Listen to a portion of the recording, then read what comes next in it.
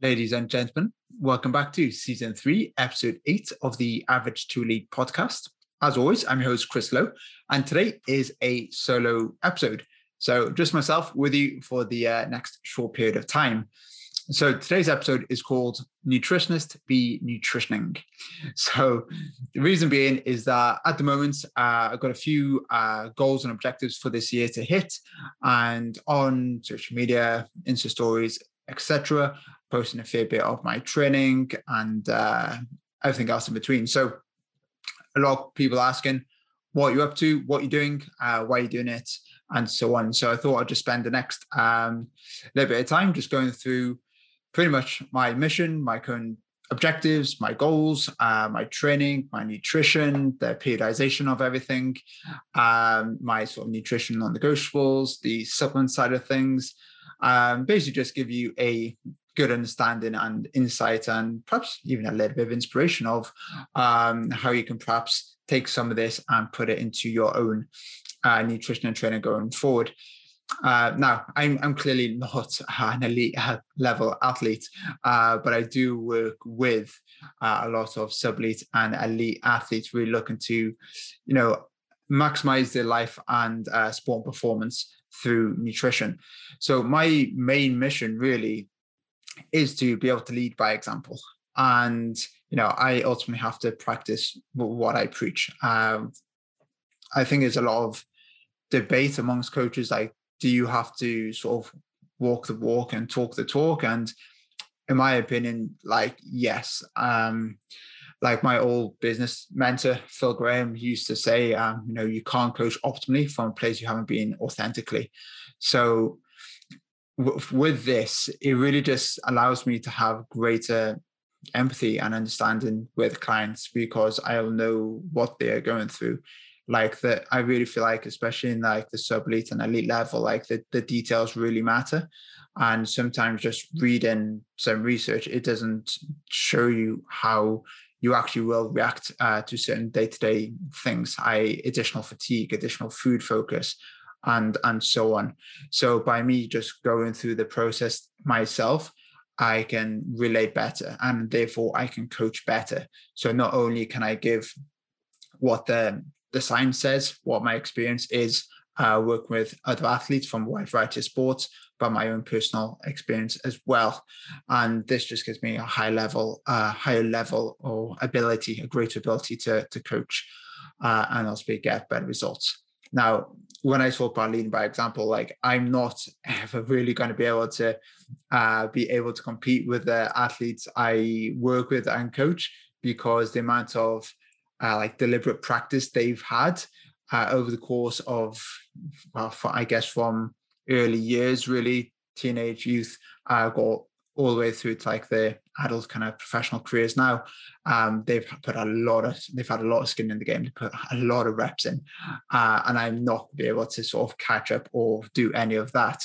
But what I can do is make sure that I implement as hard as possible to make sure my standards are as high as possible, and hopefully then lead by example through what I do on a daily basis and ultimately doing what I said I was going to do. So that is essentially my mission. So what are my current objectives? So obviously I want to be doing more sport specific stuff. I want to live and act like an athlete, although that is definitely questionable if you look at my performance. But what am I doing then? So there's 3 main things I'm working towards this year, largely surrounding bike fitness and bike events and a body composition goal as well. So the 2 kind of quite closely. One is basically a 220-mile mountain bike route called the Badger Divide, which is riding over the course of a few days with 2 good pals, both doctors, going from Inverness down to Glasgow. So the world record, I believe, is like 19 hours. We're not really going to sort of be competing towards that, but we're looking to do it over the course of a few days, and obviously taking all the kit with us, all the food, all the fluids, all the bike gear as well. So that'll be a pretty big challenge, 100%. And then a week and a bit later, I'm over in Dubai. I do some additional consultancy work with Kirk Miller and his program called Built to Last. And he's having an event over there. And as part of that event, we're just going to do a little bit of a photo shoot, which would be really, really cool. And ultimately, I'm making sure that body composition is in a very good position for that. And then lastly, in September, on the mountain bike again in Madeira, doing the Trans Madeira, which is a 5-day mountain bike enduro event, which will be incredibly challenging too. So largely surrounding bike fitness and body composition for this year. So in terms of the current goal I have, there's 3 main areas to really take advantage of. 1, improving bike fitness. 2, improving strength and maintenance of muscle mass whilst being able to drop body fat. So a couple of episodes I had pro cyclist Rob Britton on, and he said, dropping body fat when you have the time is pretty straightforward.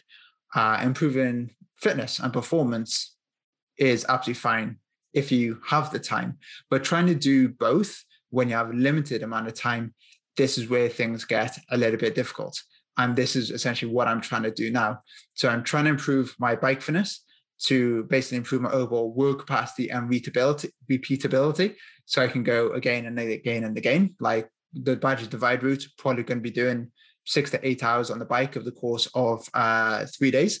So I need to make sure that I'm fit enough to do 1 day and then start the next day in a strong position. Obviously going to be carrying some residual fatigue and probably a very sore ass from sitting on the seat for so long, on the saddle for so long, but I need to have that repeatability there. So bike fitness is absolutely key. So at the moment, I'm using an app called Trainer Road, which is absolutely great. So in terms of identifying where I am from a fitness perspective, in terms of my FTP, and therefore building a periodized approach for this one event in April and the main event, I guess my A event, we call it, in September.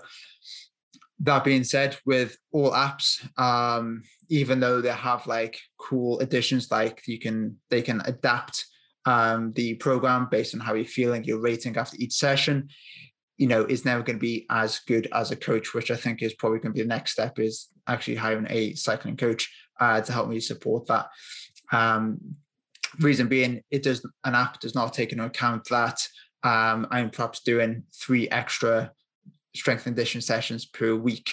I'm running, growing a business, and really on the road quite a bit down to Wasps and Reading, and fatigue surrounding, being away, getting up early, sitting in the car all the time, and all that kind of stuff. So it doesn't account for those kind of things. So I need to have a little bit of autonomy there and tweak things in addition, but it's not going to be as good as, of course, as having a cycling coach who lives and breathes this on a daily basis. Then, as I mentioned, we're looking at really just improving strength, which is absolutely possible to do in a calorie deficit, especially when you've got your foot on the gas with a calorie deficit, because strength is mostly neuromuscular based, and you can definitely increase neuromuscular strength and kind of the top end kind of strength when in a calorie deficit. Building muscle mass based on my training experience, which I've been lifting weights for quite a long time, even though perhaps the muscle mass does not overly show it. I'm not going to be building muscle in a calorie deficit, just to manage my own expectations here. But the goal is fully just muscle mass maintenance during this period. And I got my coach, the coach's coach, Joe Parish, helping me through this as well. And then lastly, the goal is to drop body fat, because yes, dropping body fat may help me from a cycling and mountain biking perspective, especially when I'm going against gravity. But to be honest, it is probably not going to have a world of difference based on my current level. If I was Chris Froome instead of Chris Lowe, and I was really top of the game, maybe those extra few kilos will make a big difference. But based on my level of fitness, dropping a few kilos of body fat really isn't going to make me a better mountain bike rider. That being said, I am dropping body fat for this photo shoot in Dubai. So I don't know if you've know of Kirk Miller. I've actually got him on the podcast in the next couple of weeks. He is in incredible shape, and he's been on Men's Health covers more time than I even know. And basically why I'm getting him on next week or the next couple of weeks is because he's an ex-professional footballer, and he's been in shape, literally incredible shape for the last 20, 25 plus years. And we're just going to go into how he's able to be super, super ultra consistent to maintain those excellent level of standards on a daily basis, whilst having a social life, whilst having a lot of flexibility with foods and all this kind of stuff, which would be really, really, really cool. Because obviously a lot of athletes will have their off-season, pre-season, in-season. Off-season, food goes to shit. Pre-season, they tidy things up. In season, they either maintain or make small improvements. So the whole idea of next week is getting a really good understanding of how to best maintain excellent levels of standards throughout the year, so you don't have these kind of big peaks and troughs of body composition.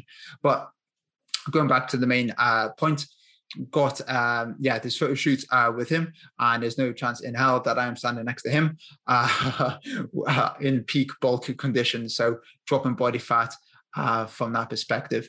So definitely got my foot on the gas from the body fat side of things in terms of calorie deficit. So I'm looking to drop about 1% loss in body mass via body fat per week. So it's about 700 grams on average. Obviously, we've got our daily fluctuations with body mass based on, the amount of food I ate the day before, the level of muscle soreness and inflammation I have, the amount of carbohydrates in my diet, and time of eating and all that kind of stuff, hydration, sodium intake. So when we take a step back, zoom out and look at the trends over time, this is essentially should add up to about 0.7 kilos on average per week. That is my objective. So it's a decent calorie deficit, but it's not crazy low, because I'm mindful of just having very low energy availability, and my KPIs, my key performance indicators, heading too far south and ultimately being in the shit zone, which is not going to complement improving bike fitness and improving strength whilst maintaining muscle mass. Being there before, and I don't particularly want to go there again, because it is not the best place to be. So in terms of my KPIs, what am I looking at? What am I monitoring? So 1, my physical and mental performance. 2, my recovery. So my daily freshness, that's bringing my step, my daily energy levels, my food focus, so my desire to eat. So whether it's be physical hunger or mental hunger, so that hedonic based eating, mood, libido, and sleep, because all those things typically will go south the bigger the energy deficit you are in. And obviously with that big energy deficit, your immune system is not quite as resilient as usual. So you're more likely to get ill, and perhaps even more likely to get injured too, especially when you have this kind of like paradoxical kind of nature of low calories, high output, impaired recovery, and that stress it has on sleep, because sleep quality typically will go down too, which is, like I said, a little bit paradoxical. When your recovery needs to be as high as possible, your body says, no, we're going to keep you awake and have very fragmented sleep. So ultimately, I just score all these KPIs on a score of 1 to 10. 1 to 5, if I drop into that, I'm in the shit zone. This is not where I want to be. If I'm between like 5, 6, 7 in the amber, things aren't terrible, but they're not great. Probably where I'm going to be most of the time in an energy deficit. And then if I'm above that, 8, 9, 10 in the green, I'm winning. Everything is looking good. So for me, from experience, 2 things I drop. One is food focused. I will typically get quite hungry. I don't necessarily crave anything, because my environment at home is really good to support that. I don't have any of those visual cues in my cupboard, the hyperpalatable foods, high fat, high sugar. That's going to drive me to eat, but I will get hungry. I just like eating. So that typically does get compromised. At the moment, it's not in a bad position, probably around 6 or 7. But if it goes beneath that, that's when I need to look at introducing things like a diet break to essentially make things more manageable and buy me more time within this calorie deficit. Because longer you're in a calorie deficit, the leaner you get and the lower your calories will naturally become, the more these KPIs are going to go south. So I'll find that just introducing a 1-day diet break, I take my calories up to maintenance, is usually enough to kind of keep me going for a little bit of time.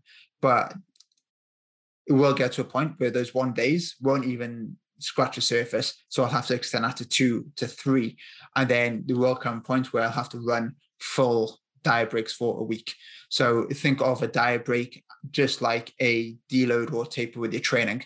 You can't put your foot on the gas with training week in, week out, every single week of the year. You're going to burn out and you're going to basically just fail and crash, same with your diet. So you can't necessarily be in a calorie deficit for the whole course of the year or 6 months or whenever, based on your body fat levels and calorie intake. There is going to be a point where you're just going to have a little bit of a break from this, because that those KPIs are just going to run too far south. And that's where you're going to see too many compromises, which is going to affect the overall adherence. And ultimately, you're going to have a fuck it moment and you're just going to have unplanned eating. You'll lose momentum. There's a lot of guilt associated with that. And you feel like you're back in square one. So I'd much rather be proactive with it, monitor my KPIs exactly as I do with my athletes, measure the trends over time. And if we need to put in diet breaks to help us better manage the KPIs, to really support them and protect them as best as possible, then that's when we do so. So it might be 1 day, 2 days, 3 days. We might just push it out to a full week. It completely depends. We're just playing what's in front of us. So ultimately, when we think of all that, monitor your KPIs. For example, again, if my bike fitness or bike performance drops off because I literally have no carbohydrates in the muscle, then it's like, right, let's put a little bit of a carbohydrate refeed in it, just calorie maintenance. And again, with refeeds, I've done a podcast episode on this before, but you're not going like 1,000 calories surplus or anything like that. You're just going to maintenance. You just put an amount of carbohydrates in it, take it to maintenance to reverse some of those negative feedback markers that you are experiencing. And then obviously with the weights component as well, as I covered in a Dedication Wednesday a couple of weeks ago, to best protect muscle mass in a calorie deficit, we do not want to be starting with high training load and dropping training load, because ultimately, if you don't use it, you'll lose it. So what that kind of research I examined, it basically showed that the best practice for this is to start kind of lower to moderate and then build up the intensity over the course of the weeks. Because obviously weight training is a very anabolic stimulus. A calorie deficit is a very catabolic stimulus. So what we want to do is make sure we do not drop weight training stimulus, because you're removing that anabolic stimulus there, and ultimately that's why a lot of individuals will drop muscle mass in a dieting phase, because they're too tired, they're too fatigued, they don't have enough energy to get through their weight training sessions. Then they have to adapt the training intensity drops, there's no stimulus, and that's when you lose muscle. So it's like, right, how can I stay in a calorie deficit, make sure I fuel as well as possible to provide enough energy to lift the necessary load to stimulate anabolism. So that is the goal. So if I need to put in more carbohydrates in like a refeed to help maintain performance, then I will definitely do that. Obviously, I will periodize my week as best as possible with regards to fueling for the work required. But there will be a point where, I will just need that, because when you're in a calorie deficit, you're usually in a relative energy deficit every single day, however big the deficit you want to be, whether it's 10%, 15%, 20% calorie deficit, 20% being quite aggressive, but for athletes anyway. So around 10 to 15%, you're going to do 10 to 15% every single day, and then over time, because you're on a small deficit, glycogen stores will naturally just slowly deplete, So something to be very mindful of that. So in terms of my training, I'm basically doing 3 to 4 turbo trainer sessions per week. So I've hooked up my old mountain bike, which is basically broke, has a big crack in the frame. I basically hooked that up to a sort of indoor trainer called Wahoo Kicker, which is absolutely awesome. So I've replaced the watt bike and they're traveling to the gym just to use the watt bike, and I put it on the turbo, which is absolutely awesome. I do 3 weight sessions per week. So I do 1 upper, 1 lower, and then full body. I'm alternating between accumulation phases and intensification phases. So accumulation phase, I'm pushing volume. Intensification, I'm pushing more intensity, so the weight. So I'll just alter between the 2 of them. So when I feel like I'm coming to a little bit of a plateau with each phase and I've milked it as much as I can, that's when I'll swap it over, usually on each phase for 6 to 8 weeks. A little bit of a taper, a little bit of a deload, and then into the next phase. And then mountain biking, 1 to 2 days a week, depending on schedule. If I'm out and about with clubs, obviously it's very time demanding. It's a lot of travel associated with it. So sometimes I just get a little bit squeezed for time. So I'll always get or try my very best to go with 1 mountain bike session per week. If I can, I'll push that up to 2. So ultimately I'm doing about 10 to 12 hours of training per week. And then steps averaging 10,000 a day, 70K per week. I'm doing the steps side of things because we know that in an energy deficit, your body's going to slow down a little bit just to preserve energy. So this metabolic adaptation. So it's like energy conservation. So I'm trying to offset that by just trying to keep my steps up. So think for yourself, if you've been in a little bit of an energy deficit before, you put in a hard training session, you go home, you're lying on the sofa, you're like, I'm absolutely goose here, like I can't do anything. So you may have burned, I don't know, 800, 1,000 calories in that session, but if you're on the sofa for the next sort of 5 hours and end up burning, I don't know, 50 calories per hour less, which by means is not much, but if you do that over the course of half the day, that's going to add up. So the deficit you think you are in, it sometimes becomes wiped out because you are a sloth on the sofa. So this is definitely me, especially if I'm doing double days. I bike session in the morning, weights at night, my S&C session. I need to get out, I need to move, just to offset that, because I know that I'm pretty much going to be dormant for the rest of the day there. So in terms of that side of stuff, because I've got a fair bit of training to get through, and I might be away 1 or 2 days per week. Some of my days are going to be double days. And the way I typically will do this is kind of like a concurrent approach. So I'll do my bike sessions in the morning and my strength and conditioning sessions in the evening. So you may have seen on Insta, I've talked about this kind of training with the bike and the low carbohydrate availability to enhance the endurance adaptation. So again, I did a dedication education Wednesday on this. It's a theoretical model of sort of doing your bike session first thing in the morning in a fasted state and a low carbohydrate availability, withholding carbohydrates for a few hours, and then putting in carbohydrates into the evening then to best fuel your S&C session. So this is a bit of a theoretical model, but we know that your endurance adaptation is heightened under low carbohydrate availability. So when the glycogen stores with the muscle hit a kind of critical point, you get enhanced adaptation. So what happens is when your carbohydrates in the muscle hit a certain level, the energy sensor of the cell, known as AMPK, that switches on. It then creates, or should I say, signals for more mitochondria to be created. Mitochondria is where we utilize fat for fuel, and therefore we spare carbohydrates. So the idea is training under low carbohydrate availability, enhance this adaptation, have more mitochondria, and therefore we are less reliant on carbohydrates for fuel, and therefore the carbohydrate levels do not deplete when you're, say, racing or stuff like that, when you put a lot in, and therefore you spare carbohydrates and you still have enough carbohydrates at the end of the race to kind of put your foot down, put your foot on the gas and perform incredibly well. So that is essentially what I'm doing at the moment. And personally, like, I am a bit of a carb machine. I will just burn through carbs really, really quickly. And I don't particularly think and again, when I say I think, I've not measured anything. There's no laboratory kind of experiments going on here with myself.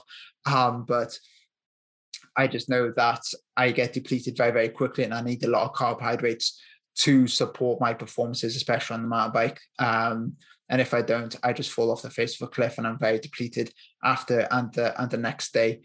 So essentially, idea of this type of session is to build a little bit more mitochondria, so I don't put myself in too much of a carbohydrate hole on the bike. So, and then the strength and conditioning side of things, generate and development of strength and specifically muscle mass is enhanced under high energy, high carbohydrate availability.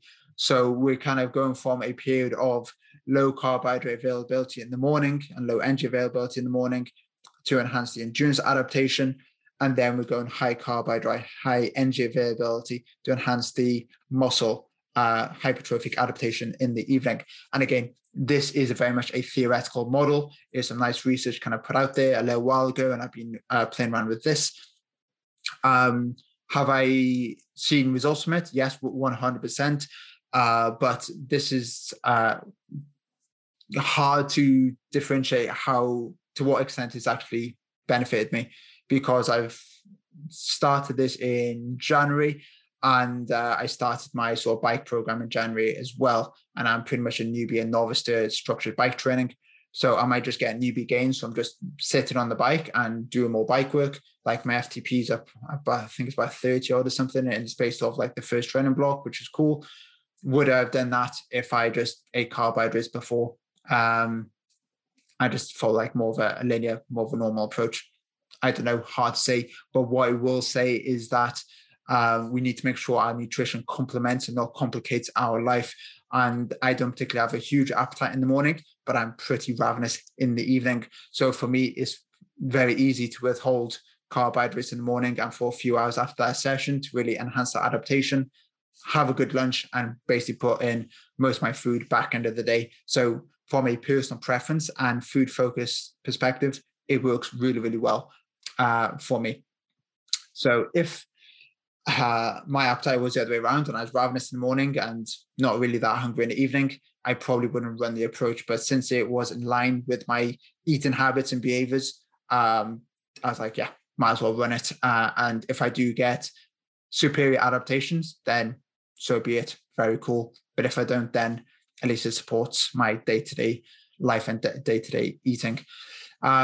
So during the bike sessions on the indoor trainer, I'm literally just having water, electrolytes, not putting any carbohydrates in there, because I wouldn't be depleting glycogen stores to the extent that I need to if I was putting in carbohydrates. So that would be somewhat futile.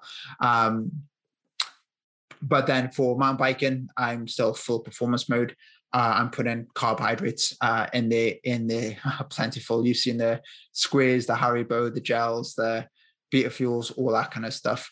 So even though for the bike sessions indoors, my performance will be compromised because I'm doing it under low carbohydrate availability, but that isn't the point. My idea is just to get through the session, enhance adaptation so I can perform better later. But then when I'm on the mountain bike, the whole idea is just to perform, put carbohydrates in there. And like I said, I'm a bit of a carb machine. So by default, even if I'm putting 60 grams, 90 grams of carbs per hour, my glycogen stores, my quads are pretty depleted at the end of the ride. So I'm still getting decent adaptations despite supporting performance by eating a lot. If that makes sense at all. So from a nutrition side of things, like at the moment, what calories am I on? So the leanest I've kind of been, like you've seen the pictures on social media, and it's kind of like pretty shredded when I was definitely operating under low energy availability and a lot of compromises in the shit zone there. But my whole objective there was just to see how lean I can get, more of a trial and as an experiment. So at 68 kilos there, I'm 5'10". Over the kind of last 2 years, built back up nice, slowly, progressively to about 78, 79 kilos. Body fat gain happened, but obviously a lot of muscle with that as well. And now I was starting to pull body fat back down. And I'm currently, as we kind of recording this, fluctuating between 73.5, 74. And most likely for the shoot, I'm going to be probably like 72 or something like that. But then obviously not going to be as lean, but still be pretty lean, but obviously with a lot more muscle and performance definitely in a really good place. So in terms of my calories at the moment, baseline is 2,000 per day. My strength and conditioning, I'm putting in 200 calories extra, so 2,200 calories. If I was in full performance phase, the difference between a baseline rest day versus a single S&C session would be better. It might be 2,000, 2,400 or something like that. It might be about a 400 calorie difference. But I'd rather take calories away from an S&C day, so I could put it a little bit more on my baseline. Because if I drop below 2,000 calories, i.e. 1,800 calories, I will struggle quite a bit from a food focus perspective. So single day on 2,200 calories for S&C for me works really, really well. Turbo sessions, what I do here for the bike work is I do an eat back system.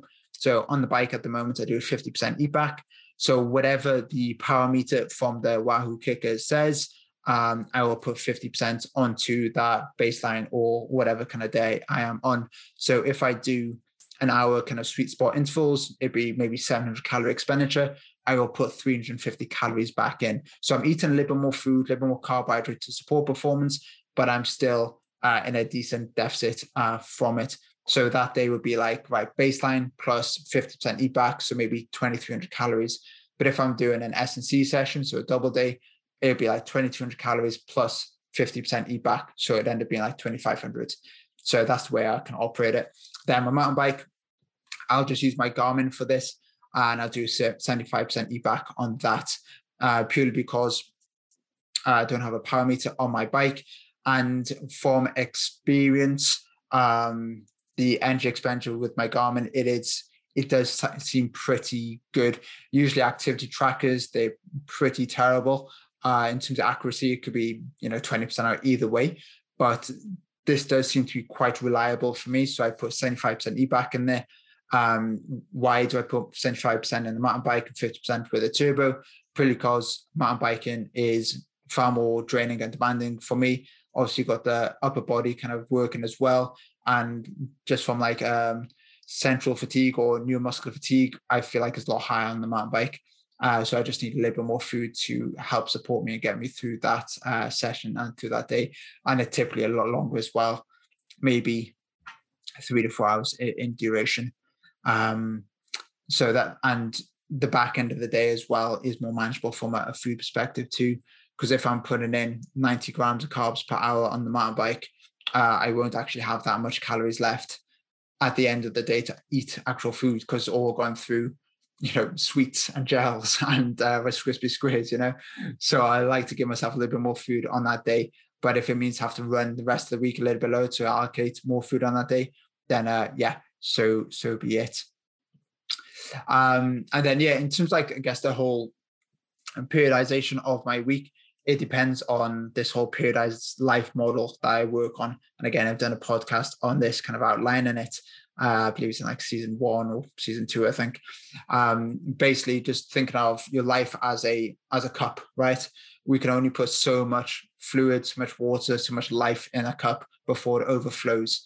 So if my sleep is being taxed because I'm up at 4:30 a.m. to get down to Wasps, if it means that I've got a big day down with Reading and have to drive 5 hours back to Leeds, there's going to be a lot of fatigue and stuff there. So I'm just making sure that I'm protecting my energy and allocating it where it needs to be, so that cup never runs or too high to the top or it overflows. I always trying to run maybe 80, 90% kind of full, because if something crops in, I have that little bit of a buffer then. So it can go up to 100% full without it flowing over. If I'm squeezed all the time and I'm really pushing everything and I'm riding that cup at 100% and something crops up, an extra kind of stressor, then I'm pretty fucked. I'm going to burn out, and especially if I run that all the time. So I'm just thinking about my training being periodized, my nutrition being periodized, but my life being periodized as well, and how all of that interacts with each other in like this holistic kind of manner, so I can get the best out of both, and therefore I can do this for a long period of time. So I'm ultra consistent. So you're going to see loads of athletes, maybe even yourself, you do something great for 4 weeks and you burn out, or you get ill, you get injured, something like that. Then it takes you 2 to 3 weeks to recover, get back to baseline, and then you do exactly the same thing, and you never find that consistency. So periodizing your life is probably one of the biggest things that I've introduced into my life over the last few years. That's been absolutely incredible, just so I can manage my energy, protect my energy, and therefore I can serve people better. So the athletes that I work with, whether it's in clubs or whether it's on my athlete coaching program. So nobody wants to. So the last thing I want to do is turn up on a coaching call or down with a club or just interacting with the clients and being completely miserable, completely run down. They're going to think I'm a complete arsehole. Like, what's he doing? I don't work with this bloke. So I need to make sure that I'm in a good position, so mentally and physically, so I can give my best. So serve myself first so I can serve others better. So really focus on protecting my energy and this whole periodized life. So in terms of my nutrition non-negotiables, there's nothing fancy here. The most fancy thing I do is probably that concurrent approach of withholding carbohydrates on certain days of the week. Apart from that, it is these world-class basics. So one, I always make sure I plan 48 hours in advance for everything. I'll pretty much map out my whole week by Friday before I kind of clock off for the weekend, making sure everything is locked in, all my objectives for the week, whether that's training, nutrition, work, travel, booking hotels, whatever it ends up being. I make sure all of that is locked in. Granted, I'm a little bit OCD with my schedule. Like if you look at my Google Calendar, it looks beautiful how color-coded it is. It probably freaks some people out in terms of how it looks, but for me, it definitely works. So for me, I need to make sure I am planning so I can get everything done. I think a couple of people asked me, I say a couple of people at least, asked me like, how do you get everything done? How do you do your content creation? How do you serve your clients? How do you get down to clubs? How do you have time for the mountain bike? How do you have a social life? How do you see family? It's like, I'm a master planner. I just plan like fuck all the time to make sure nothing is a surprise. So everything is mapped out. So I'm recording this on 17th of March. I've got a busy kind of end of this month and really busy next month doing the Badger Divide route and Dubai and everything. I've mapped out pretty much every single day until the start of May, basically. So it's next 6 weeks, everything's locked in every hour. Like it's, again, probably a little bit OCD, but I make sure that I do that so I can get everything done. Granted, I'm malleable with that. I will change my schedule based on things that happen. So I always have to play what's in front of me. But I have that structure, I have that routine. I know exactly what's happening so I can best protect my energy and I can get everything in. So I do long-term planning with that, but for my food, I'll plan always 48 hours in advance. I have a good idea of what my food's going to look like across the week, but essentially I will basically just prep food 48 hours. So Monday, Tuesday, those meals are all prepped. Wednesday, Thursday, they're all prepped and so on. So I do a lot of rollover meals. Whatever I cook the night before, I do a batch portion, have the food the next day. So I do that a lot of times throughout the weeks. Sometimes I will batch cook if I'm going to be really squeezed for time that week. If I got a little bit of time, say 20, 30 minutes to cook, I'll do basically just a lot of stir fries. So in this case, I will just pay for efficiency. So I'll go to wherever, Morrison's, Asda, Tesco, M&S, Waitrose, wherever, and just get stir fry kind of kits. Going to get about 300 grams worth of vegetables in a kit. Going to get some noodles or microwave rice, and I'm going to get about 150, 200 grams of a lean protein or fish in that as well. And I'll just do that. It's all cut up, all prepped, super efficient. But obviously you pay for the efficiency. It's not the cheapest route. It's not the most expensive one, but you're paying for efficiency there. So I'll use a multitude of approaches in terms of the types of meals I have. But I'll make sure that is all planned in advance of what approach I am taking based on the schedule I have. I'll always make sure I got 4 to 5 protein hits within the day to make sure I'm stimulating muscle protein synthesis, minimum of 30 grams of protein per meal to make sure I hit that threshold. In terms of overall protein intake for the day, I don't really look at it too much. It's around 2 grams per kilo of high quality protein. But then with the carbohydrates you put in there, you're going to get a lot of like protein sources with a low essential amino acid content, and they're not really going to do anything for muscle protein synthesis. So I just make sure I get about 2 grams per kilogram of high quality protein, about 30 grams per meal. If I end up going over, then it doesn't matter. There's no negatives to it, other than the fact it might perhaps displaces some fat or carbohydrate calories. But make sure I get 4 to 5 protein hits a day. You probably would have guessed I love carbohydrates, so I'm going to follow a low fat, high carb approach. So I'll typically have about 50 grams of fat in my diet, about 0.75 grams per kilo. I'll typically, with athletes I work with, depends on their body size and stuff, operate between 0.5 to 1 gram per kilo. With me, I find 0.75 gram kind of works quite well. And then I'll just allocate the rest of the calories for that day to carbohydrates. And then I just make sure that at least 90% of my food come from high quality sources. And I'm getting about 8 to 10 portions of fruit and veg in per day. And then ultimately the biggest thing is make sure I'm tracking my food accurately and honestly. I'm not bullshitting myself. I'm not justifying anything. These are the guidelines I've set myself. And again, I have to do what I said I was going to do. It'd be very easy, like, because I monitor my nutrition myself, it'd be very easy to say like, oh, I need an extra 200 calories today because I slept 1 hour less and that session was a little bit harder. I did 1 more rep than last week.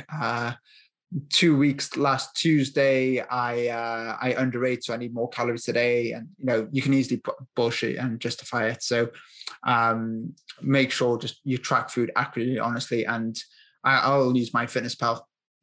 I don't need to track my food on MyFitnessPal. I know what 2,000 calories looks like, 2,500, 3,000. I've done it long enough, but I love data. I'm very data driven.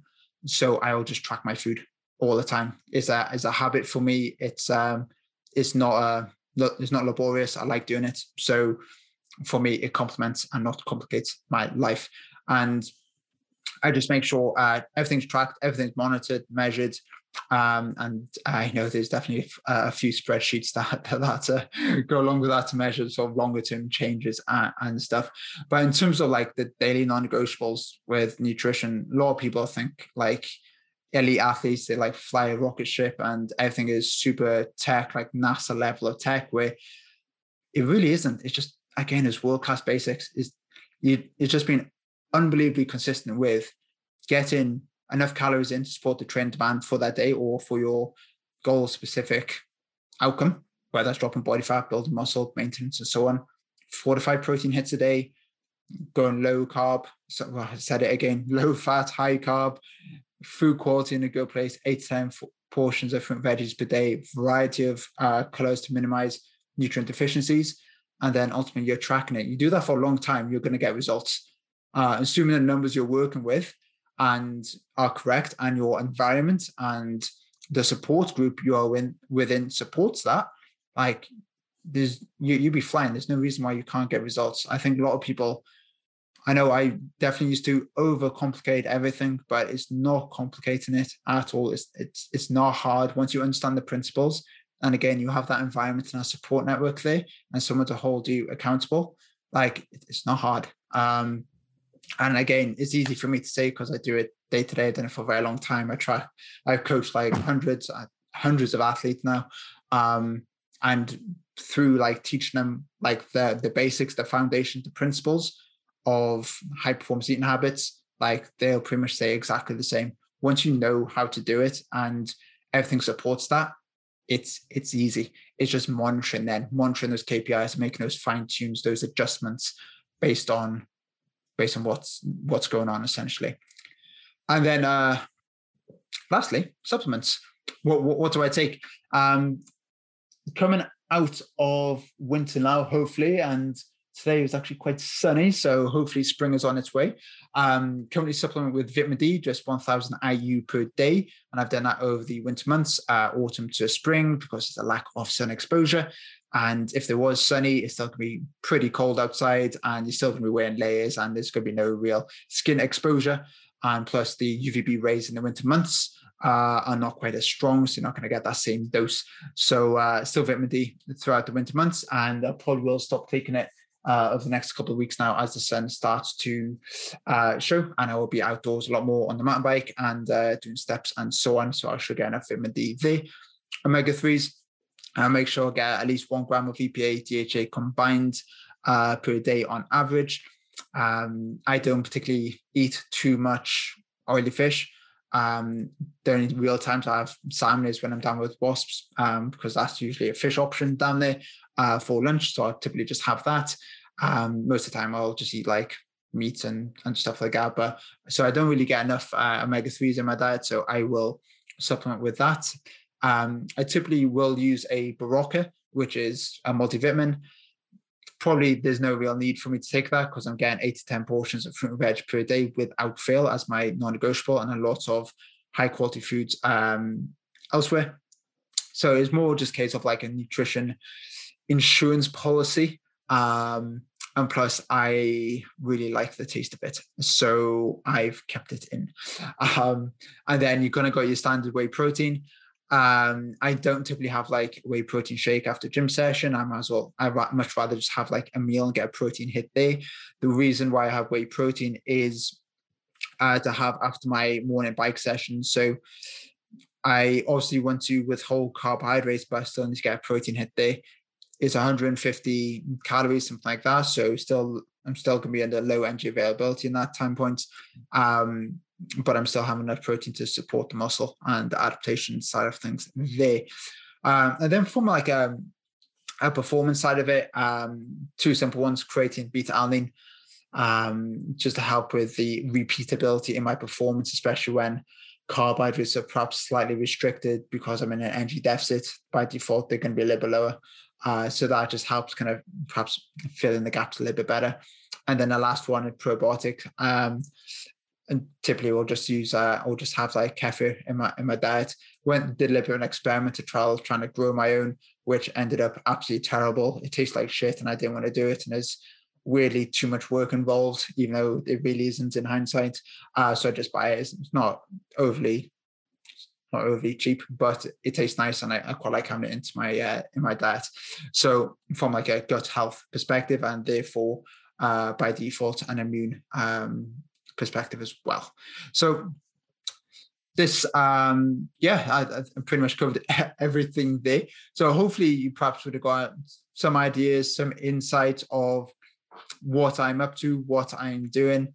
Like mentioned at the start, like I'm not an elite level athlete in the slightest, like so far away from it, but I'm putting everything in practice myself in terms of all the training periodization through coaches, apps, all the nutrition periodization, the life periodization, everything that I advocate to my sub-elite and elite level clients, I am doing myself. So I'm walking a walk, talking a talk. I'm doing what I said I'm going to do, and I'm trying to lead by example to the best of my ability.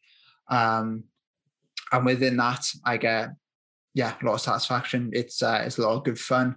I absolutely love doing the process. Like I absolutely love the science of everything. Love reading about it. That's why I do Dedication to Education Wednesdays, to read up on a new topic and a new research paper and see what's happening in sort of academia.